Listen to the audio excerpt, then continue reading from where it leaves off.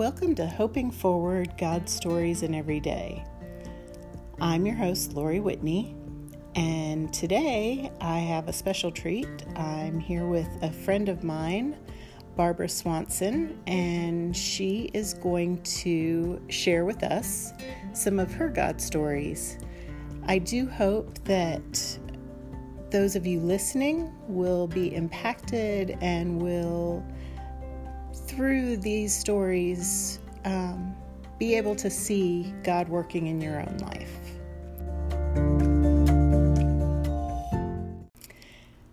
So welcome, Barbara, and I'm very grateful to you for coming and being on the podcast today. Well, thank you. I'm glad to be here. I just want to share a few things about when God shows up. And sometimes I just love it when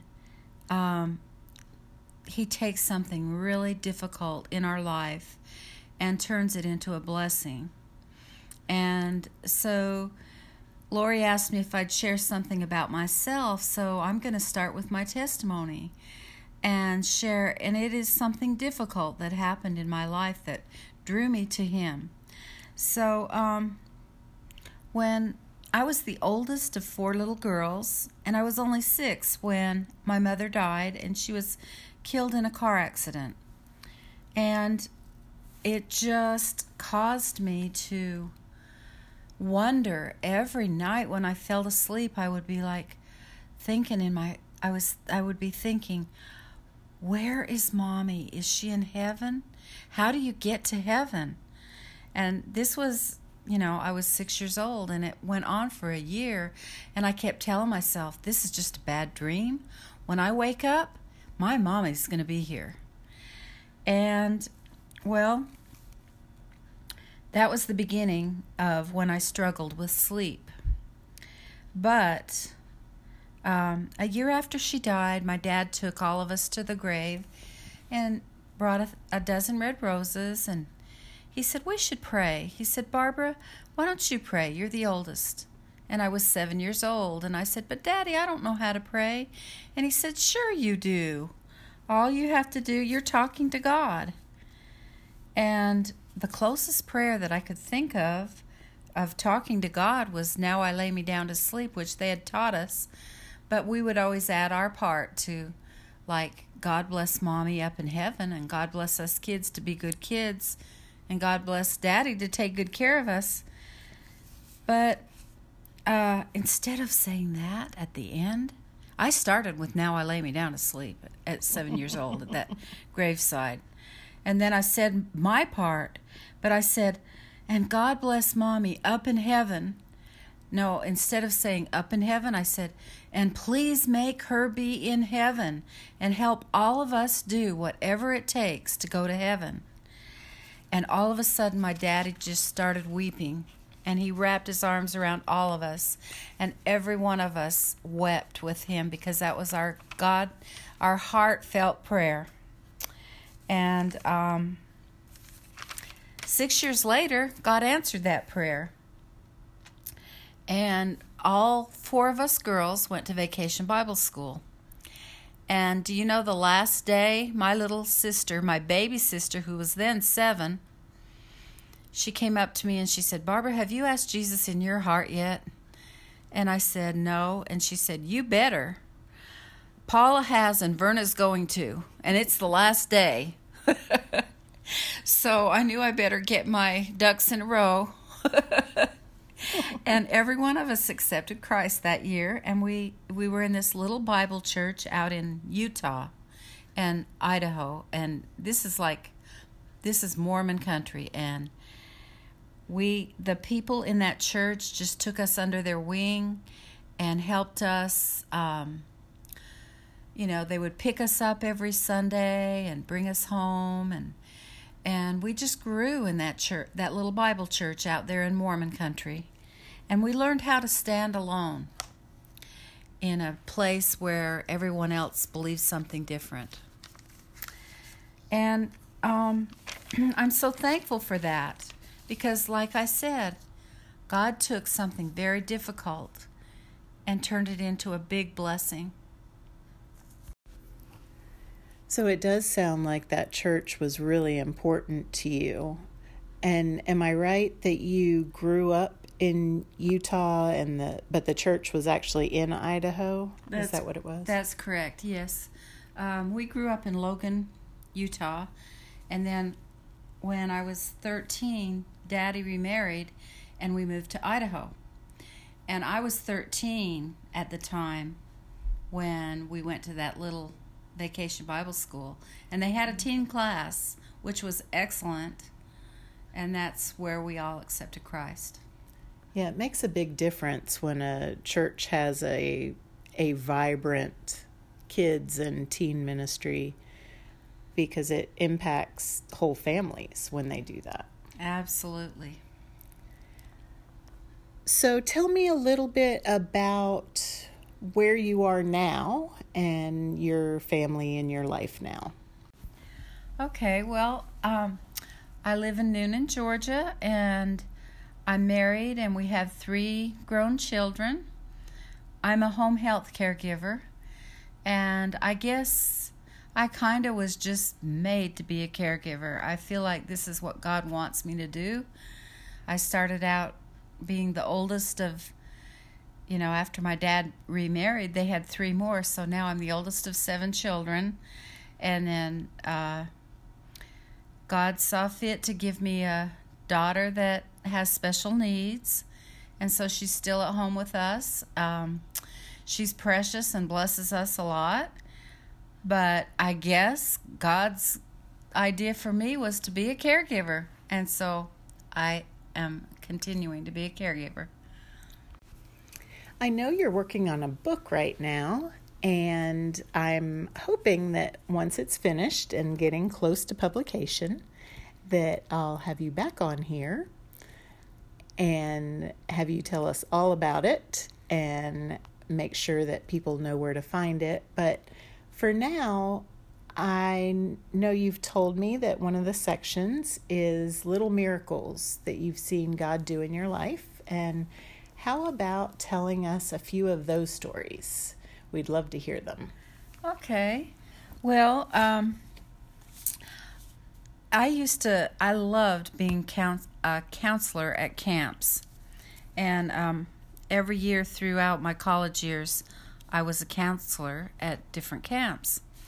And one summer, I was counseling at a Christian camp, and there were special activities every day. And my girls were so excited about the boat ride. They could not wait for that. And they kept saying, "Miss Barbara, when do we get to go out in the boat?" And I said, "Well, our day is Friday." Well, Friday finally rolled around, and a storm came up. And all of my girls were so disappointed because I said, "Well, now there's a rule. If there's a storm, we cannot go out in the boat. We can't go in the lake." And all of them together went, "Oh." And I said, "Well, who makes the rain? Who makes the storms? Do you think we could talk to God about that?" And the night before, a little girl had accepted Christ. I had led her to the Lord. And that the next morning she said, "Guess what, Miss Barbara? Last night I cried 3 happy tears." And so we all went in the boathouse, and I said, "Does anybody want to pray?" And that sweet little girl raised her hand, and she said a sweet, innocent little prayer about, "Please, God, please take this storm and let us get out in the boat." And then I prayed, and if it was God's will that we could go out there and enjoy our boat ride. Well, you know what? We stepped out of that boathouse, and I'll be darned if the clouds they moved back, and we had to listen for 10 minutes. And after 10 minutes, we didn't hear any thunder, saw no lightning, no rain, so we had the clearing to go on out in the boat. And we enjoyed our whole hour out in the lake on our boat. And as soon as we pulled that boat up to the dock, it poured. The sky opened up, and it was the biggest downpour, and it was even dark. And it just came up suddenly, just like that. And we were just shocked that God did that for us. And we were laughing, and we said, "Oh, look what God did." And we ran. The next activity was chapel, and it was all the way across the camp, on the other side of camp. So we had to go, and we were running and laughing and praising God. And when we got up to the chapel, we were drenched. But we did get our little boat ride. And then they gave us a chance to share testimonies. And that little girl who accepted Christ the night before had to get up there and tell everybody how God answers prayer. And I bet those were some happy campers. Well, yeah, there you go. And they knew that God answers prayer. He showed up immediately. And he was there for us. I love it when he does that. Me too. Do you have another one that you want to tell us? Yeah, I have a short one. At one point, I had 3 children, and 2 boys and a girl. And my daughter used to go with me a lot. When at one of my jobs, I took pictures of real estate. I took pictures of homes, and for the little MLS books. And my son said, "Mom, I want to go with you this time." And I said, "Okay." And he was 10 years old. So we went to take pictures, and we were way out in the country. And all of a sudden, I looked down at my gas tank, and it was on empty, almost going under empty. Mm-hmm. And we had driven for miles and miles to get a picture of this house way out in the country, and didn't see any gas stations on either side. So I said, "Uh-oh, Andrew, we need to pray. We don't have any gas."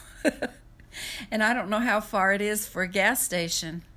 So I said, "Would you like to pray?" Because he was 10. And he said, "Okay." And he just prayed about gas. And as soon as I looked up and started the car, you know what? God moved that gas gauge just enough to get to a gas station.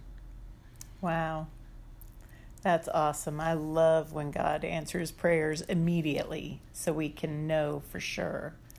And I love it when that strengthens our faith. Mm-hmm. And when children can see that, yes, it is beautiful. Yes, it is. And he's always there, but I think children have a special faith too. Mm-hmm.